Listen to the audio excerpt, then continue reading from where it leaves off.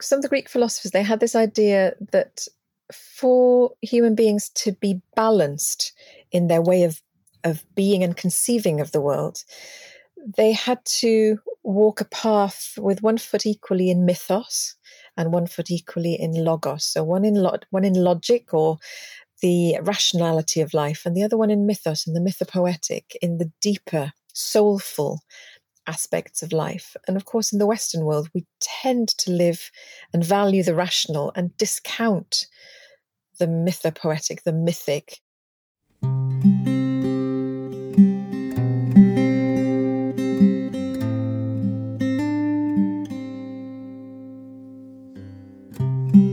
Hello and welcome to the Wild Minds podcast for people interested in health, nature-based therapy and learning. We explore cutting-edge approaches that help us improve our relationship with ourselves, others and the natural world. My name is Marina Robb. I'm an author, entrepreneur, forest school, outdoor learning and nature-based trainer and consultant, and pioneer in developing green programmes for the health service in the UK.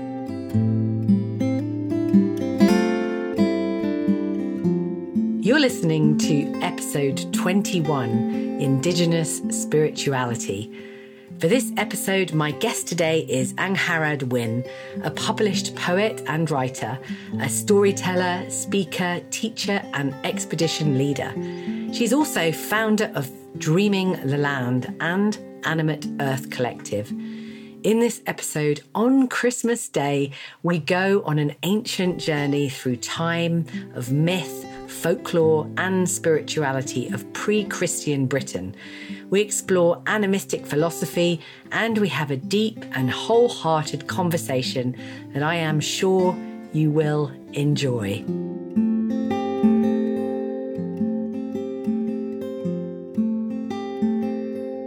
So welcome to the Wild Minds podcast. I'm very grateful to be here speaking with you, Angharad. Particularly would love to start with some gratitude. And before I came on air, I was really thinking about that I'm grateful actually for the possibility of making mistakes and actually beginning and being honest sometimes about my own limitations. And I'm always, and it's a deep thing for me to have the belief that there are people out there that can love me when I can't love myself. So, yeah, I wanted to start with that, and I appreciate that's quite a dive already, but it felt important to me to remember that and to be really grateful for that. And would you be happy to share some gratitude? Absolutely.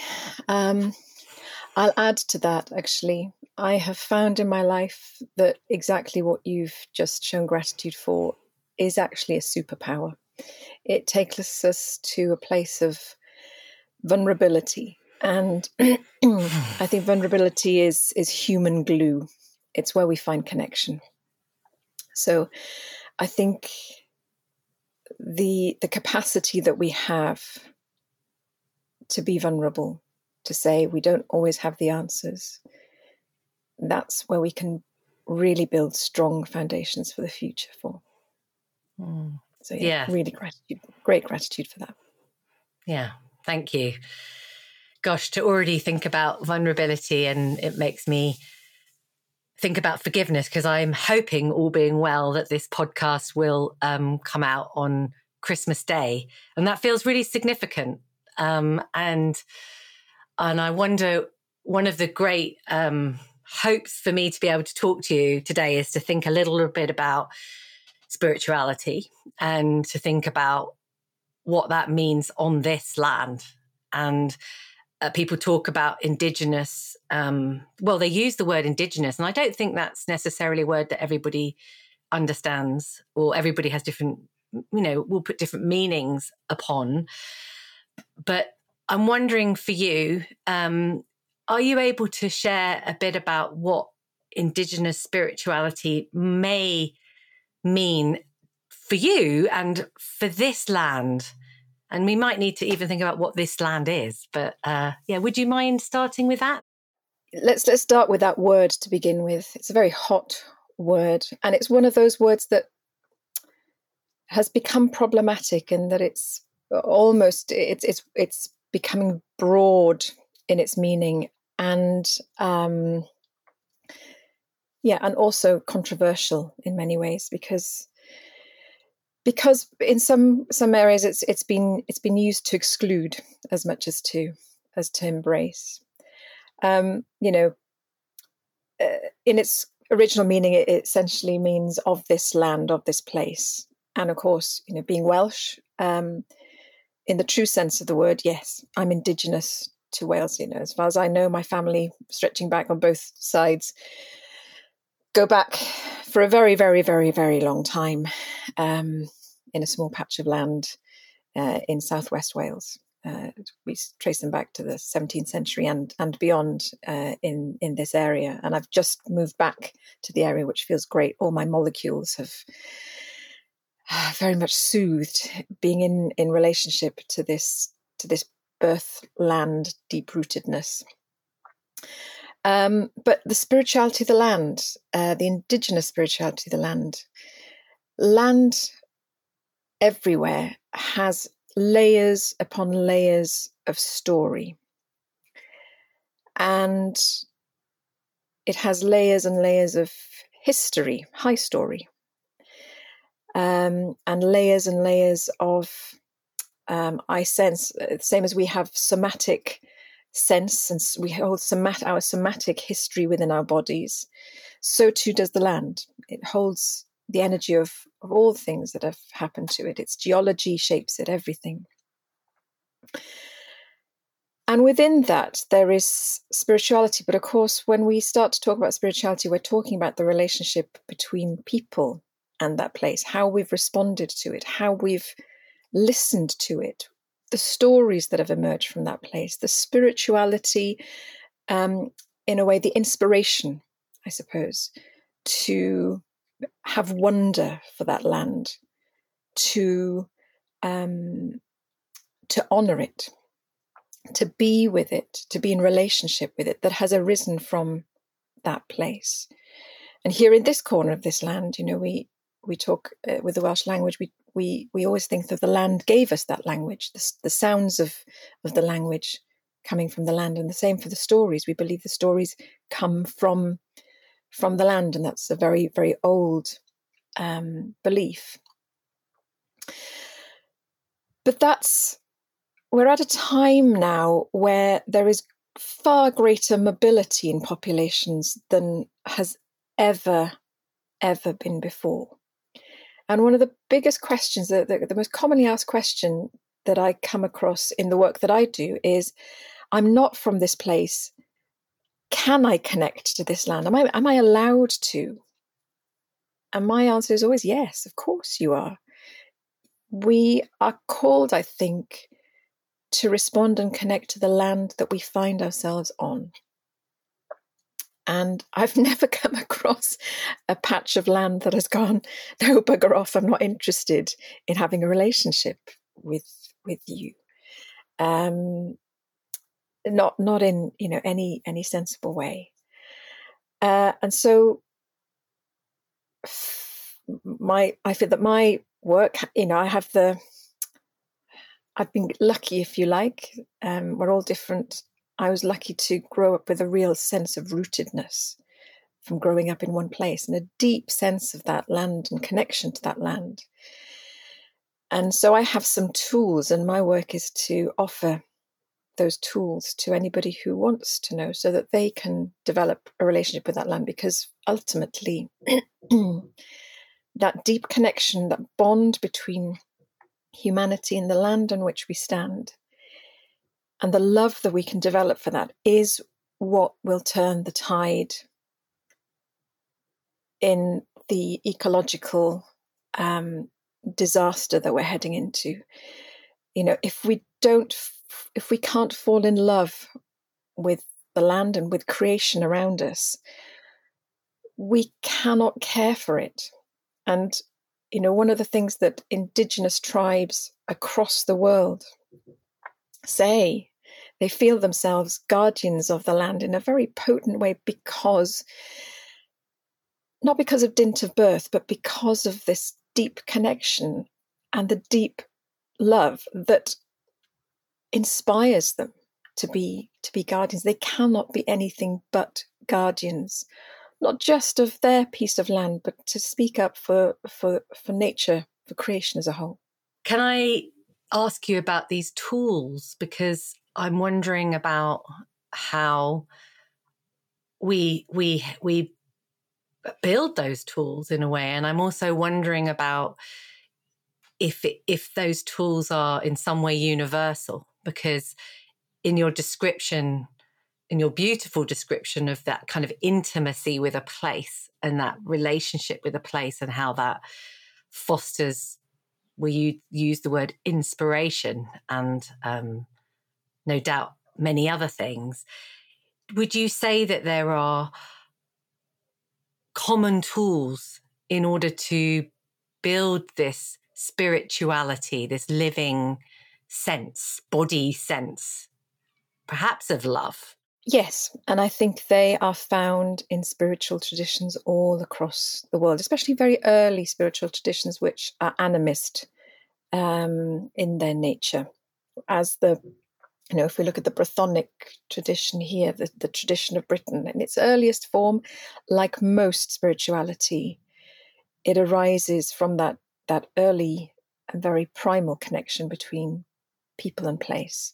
It's very animist. It's a sense of seeing the whole world as inspirited, as alive, all of creation and ourselves as being in intimate and very vital relationship with all things. Ever felt unsure about writing risk-benefit assessments for outdoor sessions? You're not alone. It's a crucial legal requirement that many overlook, leaving them uncertain and unsure about risk. But imagine having the confidence and competence to navigate this seamlessly. That's where I come in. So head to theoutdoorteacher.com/risk to sign up now and master risk benefit assessments with ease. And lastly, if you're based in the UK, why not immerse yourself in nature with one of my transformative trainings in the beautiful landscapes of Sussex? Discover more about our in-person courses at circleofliferediscovery.com. So across the world, there are practices from sitting, being in nature, from making offerings, from honouring, from looking at what it is to consider a place sacred. What does it mean to make sacred? Now, my sense of that is, as human beings, it's very difficult for us to go about our daily lives with a sense of the whole world as sacred. So what we have done since time out of mind is to make proxies, make certain places that maybe have a special energy about them. We've enhanced that by making it a place of pilgrimage, by making it a place where we go to make offerings, by honouring that place and understanding it as sacred. And it becomes a proxy for the whole of creation. What does it mean in this day and age to go back and do these practices? Things like sitting on the land overnight, sitting in vigil, that fundamentally changes our experience of place. To spend a whole night with it in a time which we are different chemically, we are going through different processes. We're not designed to be awake through the night, and of course the night is not a realm that we tend to be alive and awakened. We are guests, very much guests, in that night time of landscape and creation, whereas we are much more at home in the daylight. And the vulnerability, coming back to vulnerability again, the vulnerability that opens up of spending a night out awake through the night in nature, it opens to a deeper connection. So there are all these practices that we find in traditions across the world. The Brythonic tradition, because it's it is so fragmented. We have 2,000 years of Christianity that has, fundamentally changed how we think of ritual and ceremony, how we relate to place and to life. But more strongly than that, we've got 300 years since kind of the time of the Enlightenment and the separation, that kind of rationalization of everything, that everything can be broken down to the sum of its parts, everything mechanistic in some way. Here in the West, we are somewhat separated. So the Brythonic tradition, we only have tiny fragments left through the mythology, the poetry, the traditions that are left down to us.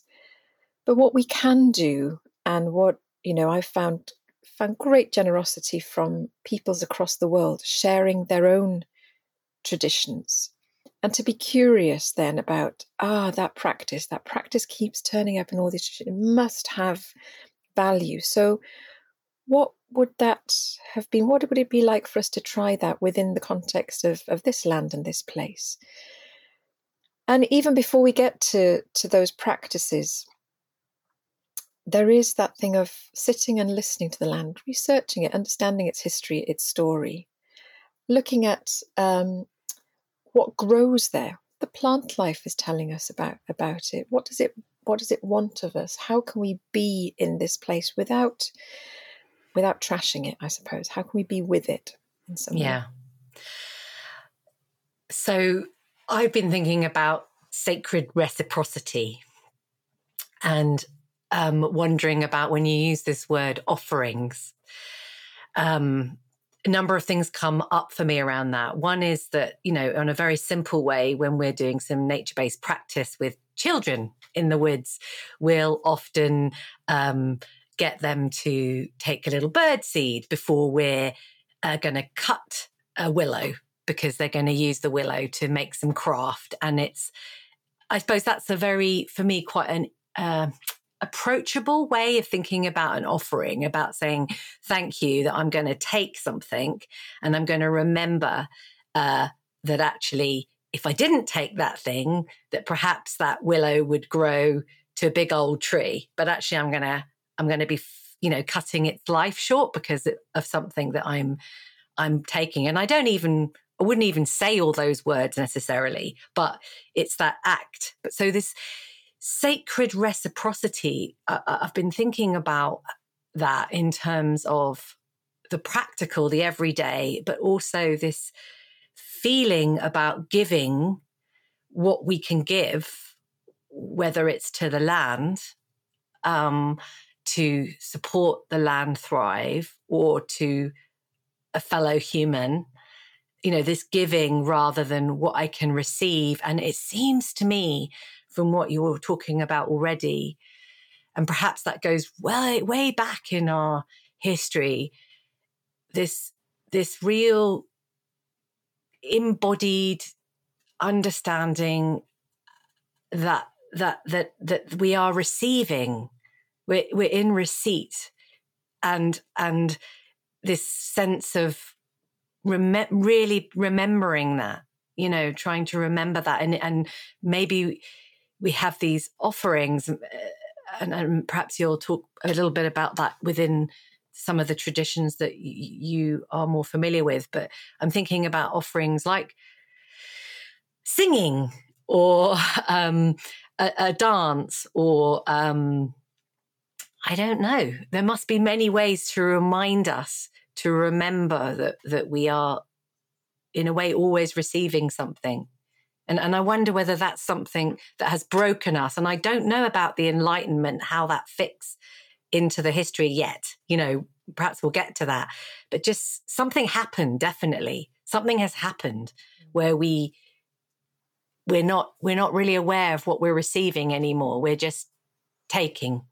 We started this podcast with an act of gratitude, and that in itself, energetically, is an offering. It's at least a recognition. Let's look at the body of mythology that we have here in Britain, and it's the same principles apply to the mythology and the folkloric traditions of across the world. Fundamentally, the law, that LORE, that is contained and enshrined within that body, that has been handed down to us by generations because they understood that the next generation needed that guidance, is about maintaining balance. It's about maintaining balance between humans, between neighbors, between the masculine and the feminine, between humanity and nature, so not taking more than we give, and between humanity and the other world, so the ancestors and the spirits of place. So when we look at fairy tales, very often, how we interact with the Tylwyth Tegin, the Brythonic tradition, the fairies, proper interaction with the other world, proper respect for all beings is enshrined in all that mythology. And we've forgotten that. We've fundamentally forgotten that. As soon as we lost an understanding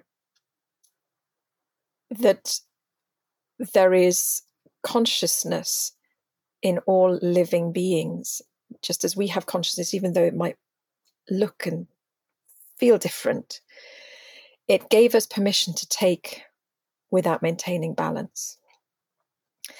And some people have suggested that one of the reasons why we are in such great malaise as humanity right now is that because we have taken so much and given so little back, that we have a burden, and that burden is it's like guilt upon our shoulders, and it's really weighing us down. So it feels as if there's a lot of work to be done. I'm not sure if we can ever address that, but my sense is that every time I take a handful of oats or birdseed, or I sit with a tree and I sing to it, whether it likes it or not, it doesn't matter. I'm offering something of myself. I'm saying I really appreciate, I know myself to be in connection with all of you, and I know that I need to support this balance. I'm giving what I can. I'm giving what I can to you in this moment. And James Hillman has a lovely thing that he said in one of his lectures, back probably in the 80s, I think. He thought that humanity had been given the wrong Latin term, Homo sapiens. He thought that we should be Homo appreciatus, because that's fundamentally one of the things that we are designed to do. We wield metaphor naturally. We're story makers. He sensed, his opinion was that part of our reason for being on this earth was to offer appreciation back to it, because we are a conduit for appreciation. We can be awestruck. We have the capacity to be awestruck. But we tend to hoard that to ourselves. We tend to take the photo of the landscape and hoard that to ourselves. Oh, we've been awestruck.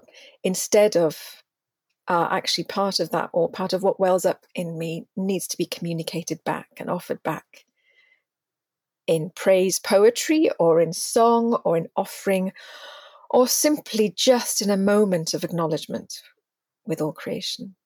Because it's phenomenal. It's phenomenal that we live on this amazing blue planet in the middle of this huge galaxy where life has unfolded, and life wants nothing more than more life. There is within life an intrinsic yearning for more life. And so whatever we can do as human beings to support that more life is, I think, partially what we're here to do. So I'd like to explore what may have led us to be so radically disconnected from this animistic worldview. I think we began life, we began our existence, or at least for very much of our existence, we have been hunter-gatherers. For the vast majority of humanity on Earth, we have been hunter-gatherers, which by its very nature has to be in deep relationship and with a deep and profound knowledge of the natural world around us. As soon as we became farmers, that relationship changed because we started to husband nature. And the suggestion from the archaeology and the evidence we have is that we were a bit ambivalent about farming. We adopted it and it spread very slowly, actually. And then there were times here in Britain when we rejected it and we tried to go back to the early ways because presumably we preferred it and there was less risk, because if your crops failed, that you were done for. Whereas if you had knowledge of where the roots were and where the bounty of nature was and what to hunt when, and you kept it in manageable, you didn't collect more than you needed, then it was a pretty good life as a hunter-gatherer. And then, of course, we travel down the ages and the relationship with nature changes. And we hit 2,000 years ago and the time of Christianity. And I really don't want to make this a blame thing at all, because I think what we have is a misinterpretation, possibly. There's that line in Genesis, and God gave man dominion over all the creatures of the world and all of creation. Now, some Hebrew scholars have suggested that word dominion, it's not necessarily a good translation or even an accurate translation. It only requires the dots above the Hebrew word to be slightly different or slightly differently read for it to mean something more aligned to care of the natural world. And again, that it's not the fault of the text. It's what we as humans then do with that interpretation. And of course, what we do is that we take the interpretation of dominion over, and it gives us carte blanche to do things that many, many years before that we wouldn't have dreamed of doing to nature, to the natural world, to our fellow kin animals. It sets the scene for what later becomes an increasing use of the resources of the natural world of creation without any giving back. Our hunter-gatherer ancestors were very careful to maintain balance. And even now in hunter-gatherer societies, excuse me, there is so much ceremony before going hunting. And then when the quarry is brought back, and when it's killed, there's so much ceremony and gratitude that there is an exchange of energy. We've totally forgotten that. I've heard people talk about some of the malaise of humanity at this moment in time being because we are so out of kilter. If we just think about the amount of, let's just say, just the animals that are killed to put food on our plates, we consume far more meat than we ever have or ever were designed to do. And of course, we do that without propitiation. We do that without giving gratitude or doing any ceremony. So we are very much out of whack with the whole balance, energetic balance of creation.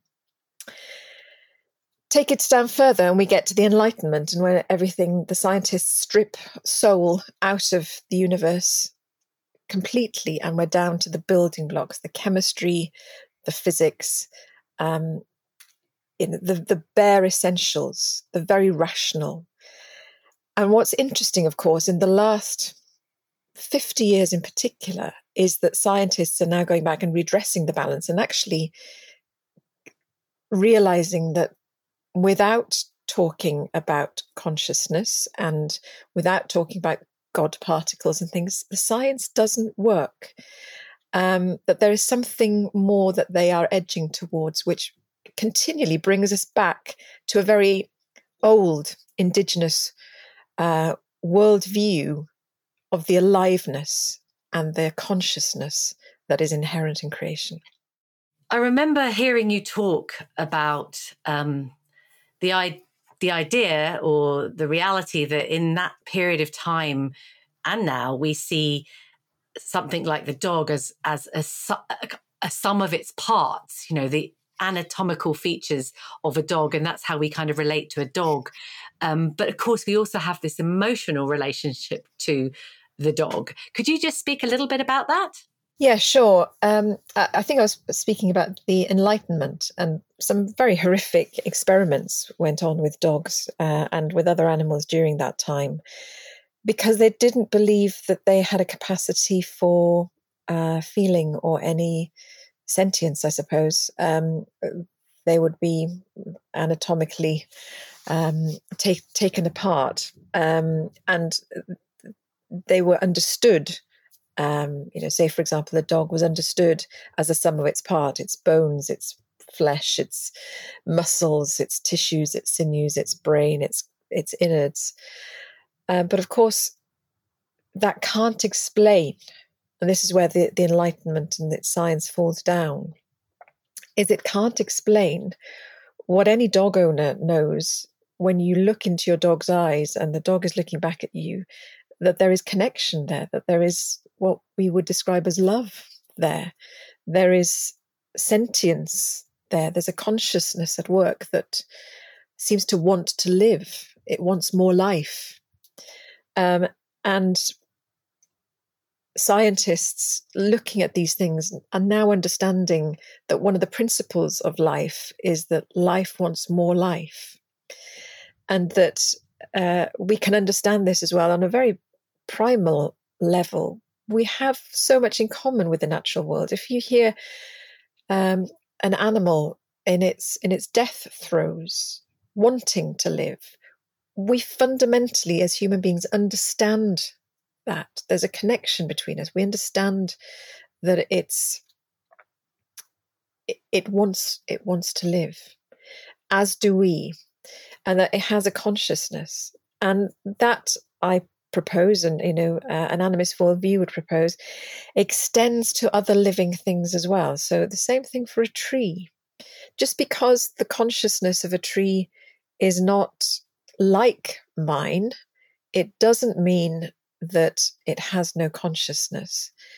And increasingly we know about how trees have their own communities and how they look after their own communities, how they communicate within those communities. Now, just because we don't share a language, it doesn't mean that we can't be in communion with each other.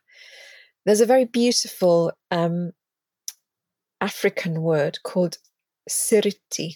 The word is siriti, that Colin Campbell, who I work with quite a lot, he taught me. And it's about that sense of beingness, the very beingness of a tree, to be in its presence, that great presence of a tree, to be in with its siriti. And I suppose in the Welsh language, the closest we have is anian.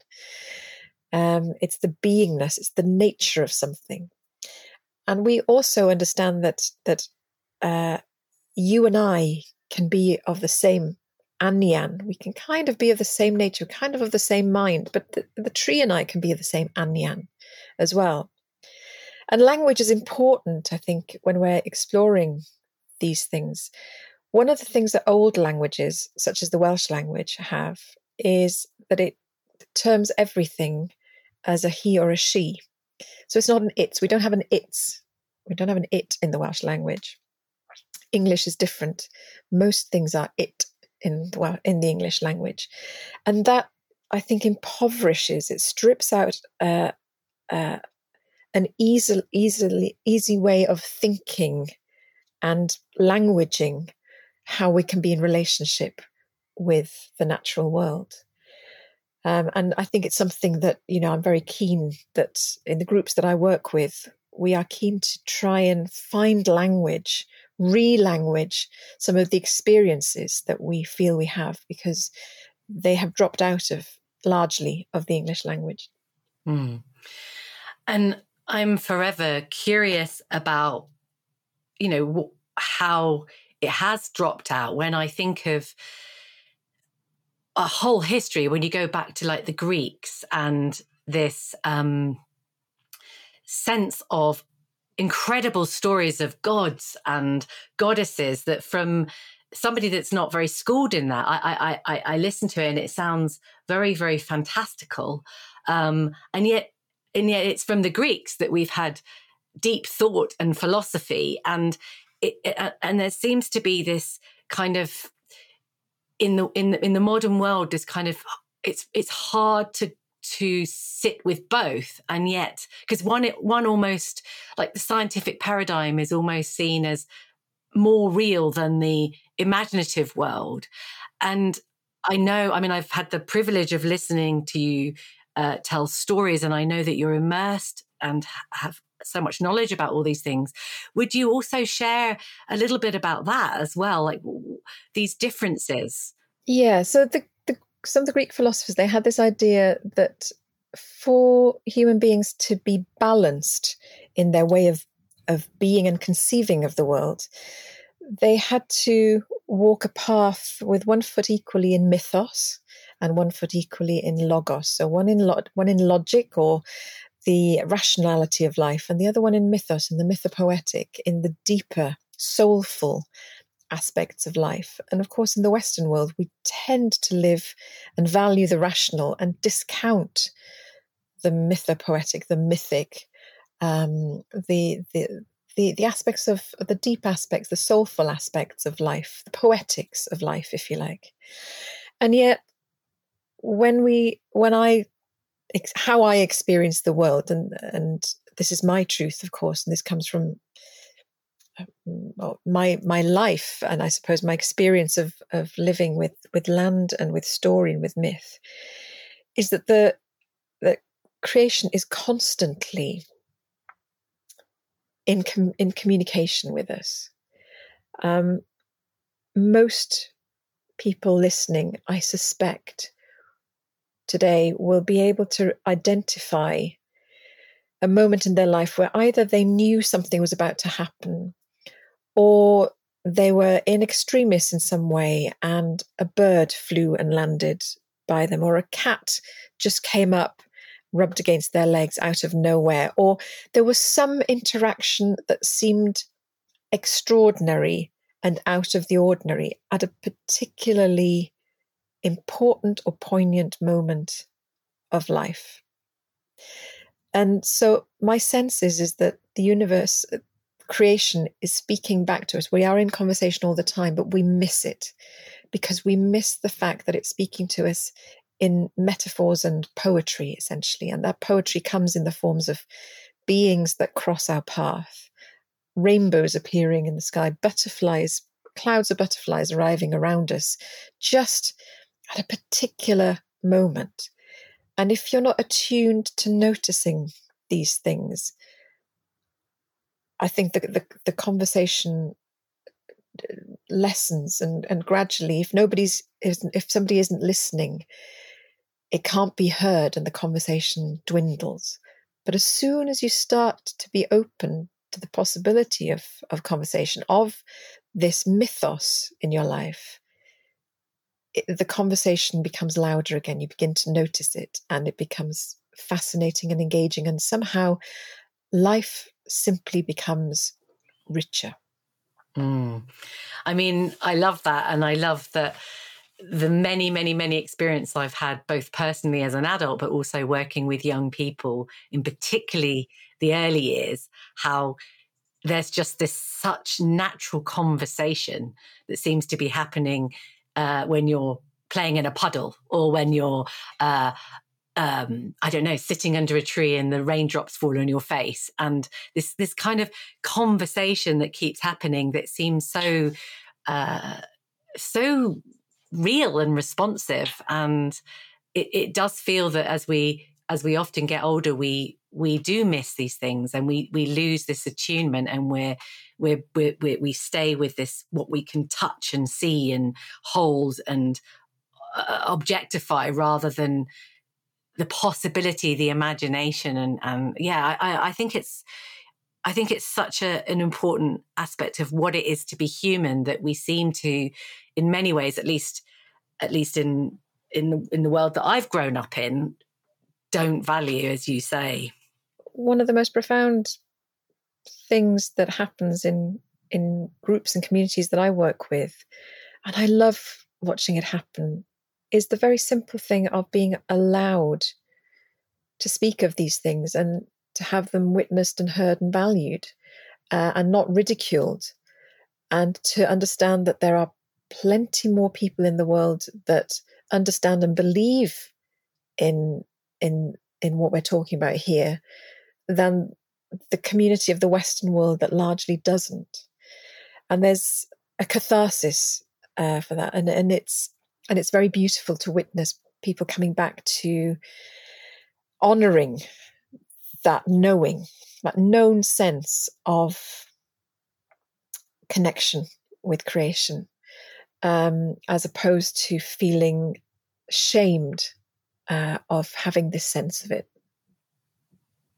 Yeah, it's true. And it makes me think about how if we could feel that and have that experience, and see perhaps a tree as a stranger, a powerful stranger that's very, very different to ourselves, then I think it follows that we would care for and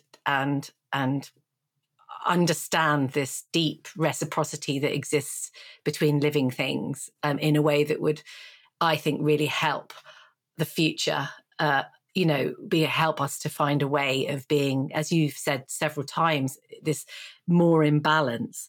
And whilst I'm saying that, I was thinking before speaking to you today about not only the Greeks, because I don't know much about Greek times, but also the Roman times, because it's quite understood that the Romans came to this land, and in I guess warfare. I've read lots of stories of the tribes that lived on this land 2,000 or more years ago.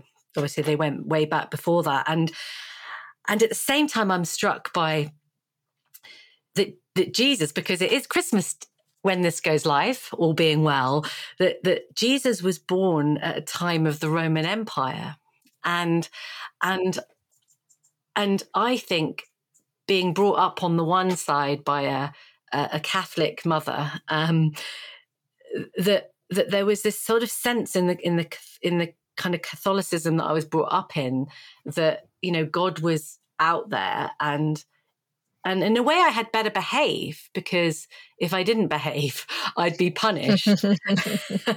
But even so, as a child, I would really feel, but if there's a God out there, he, and it was often a he, would have to understand. I think I must have been about 8 years old, and I would think, surely the God out there would understand what was going on if they were so clever, right? and the reason why I'm saying that is because there's something about the kind of, let's say, the roots, the Christian roots, which has obviously Christ in it, which feels that the modern kind of way I got to receive that was one of dominance. You've talked about that word, was one of dominance and fear, and I think I will always carry that somewhere, even though, it wasn't that it came directly from my mother. It was more the kind of, I don't know, the stories I was told of, so there's a sense of fear. And yet what I'm imagining, and what I've read since about Jesus, and a little about the time that he was born into, that his message was really about forgiveness and about peace and about caring for the other, and actually loving, the land and the people. And, I understand, my dad used to say to me, like, like this idea of, I can't exactly remember what it was now, but it was something about it matters more the penny that the poor person gives to somebody to help than the rich person who might give loads of money, because that penny is worth so much more. And these are all in the stories of Jesus, right? So again, there seems to be something that's happened, around what could be really beautiful messages and understanding about loving each other and not othering each other, compared to some of the stuff I was taught. I think this happens in most religions. Most religions at their core are very, very beautiful and have wondrous teachings. It's what we as society and as culture does with that, and the dominant classes generally do with that. It becomes propaganda, and that's where the problem lies. It's one thing I like about animism. It's not a religion. It's just a way of being. It's a philosophy, if anything, but it works alongside all the world religions, really, and has done for a very long time. I mean, we were probably mostly animist Christians here until the mid 17th century. But yeah, the all the world religions have been weaponized. Not all of them, but a vast swathes of them have been weaponized to other each other. And I think one of the things that we have to do, and it's a good time to, I suppose, commit to this at this winter solstice. It's the time of the returning light, time of the returning sun here in the north. It would have been the time of Saturnalia, the sun festival of the Romans, and of course Christianity aligned the birth of Jesus to that date.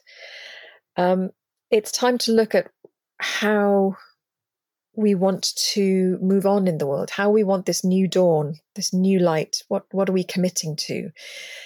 It's very difficult for one human being to conceive of how they can change the world, but the world is very local to us. Our world is very local to us, and it is in our own actions, one by one, that we change the world. There's an old known magical thing that now scientists have discovered and named. So psychologists have understood that this thing about 3 degrees of influence. That if I manage to, say I was a smoker, but if I manage to give up smoking, it enables people within 3 degrees of my influence to also do that. So if I stand in my truth for something, to do something different, to welcome the stranger rather than other the stranger, it enables 3 people within my sphere of influence to do the same.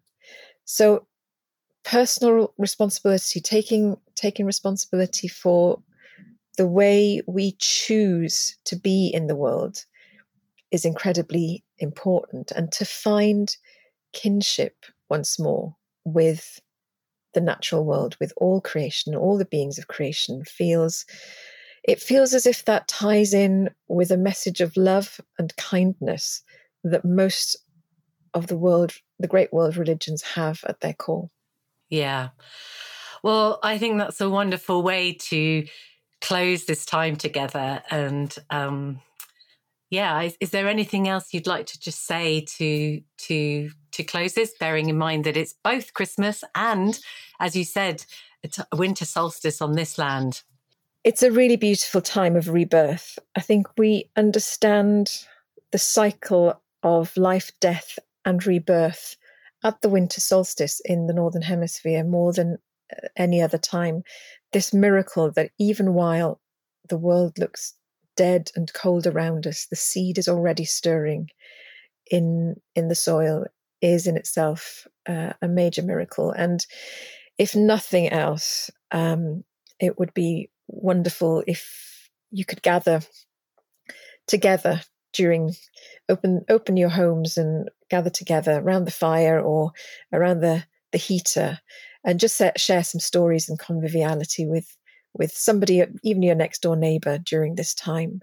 It has traditionally been a time when we have gathered because there is comfort and solidarity in people coming together to see these long nights through. And we've been doing it since, well, as far back as any history or archaeology can tell. And so there's some of these old things of humanity. We've been doing them for a very long time because there's a very good reason for them. And sometimes just by practicing them, we discover what that reason is, and we discover that we have a lot to learn from our ancestors, and that reweaving some of what has been lost may help us into our future. Oh, thank you so much, and wish you a happy Christmas and a happy winter solstice. Thank you, Marina. Thank you so much for speaking to me, Angharad. What a wonderful conversation. Join me in 2024 on the 8th of January for a New Year's special, and have a very Merry Christmas. Thank you for listening to this episode of the Wild Minds podcast.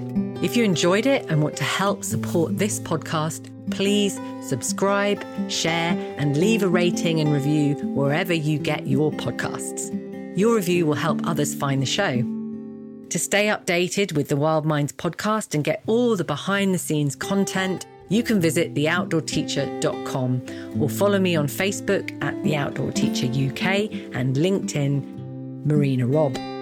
The music was written and performed by Jeff Robb.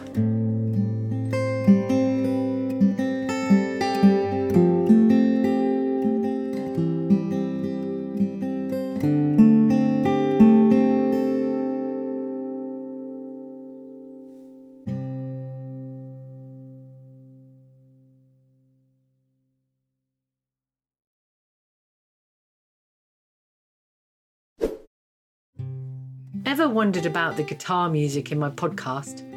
Surprise, it's my husband, Jeff Robb. His show, The Music of Trees, is hitting the road across England and Wales, blending tree stories with woodland melodies. Catch him live in May, June and July. Tickets available at jeffrobb.com/shows.